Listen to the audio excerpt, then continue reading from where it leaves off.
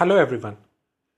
Today I will like to share about two terms which we commonly use. One is stakeholding and second is having a skin in the game. So let me share an example with you.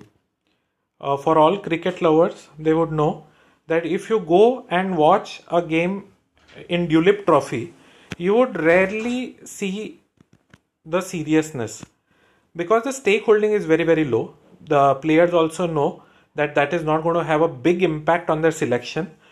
There may or may not be selectors who would be present in the ground, but the same increases when they play a Ranji Trophy match, wherein they know that a lot of selectors are going to watch them playing and would decide their career would be dependent on that.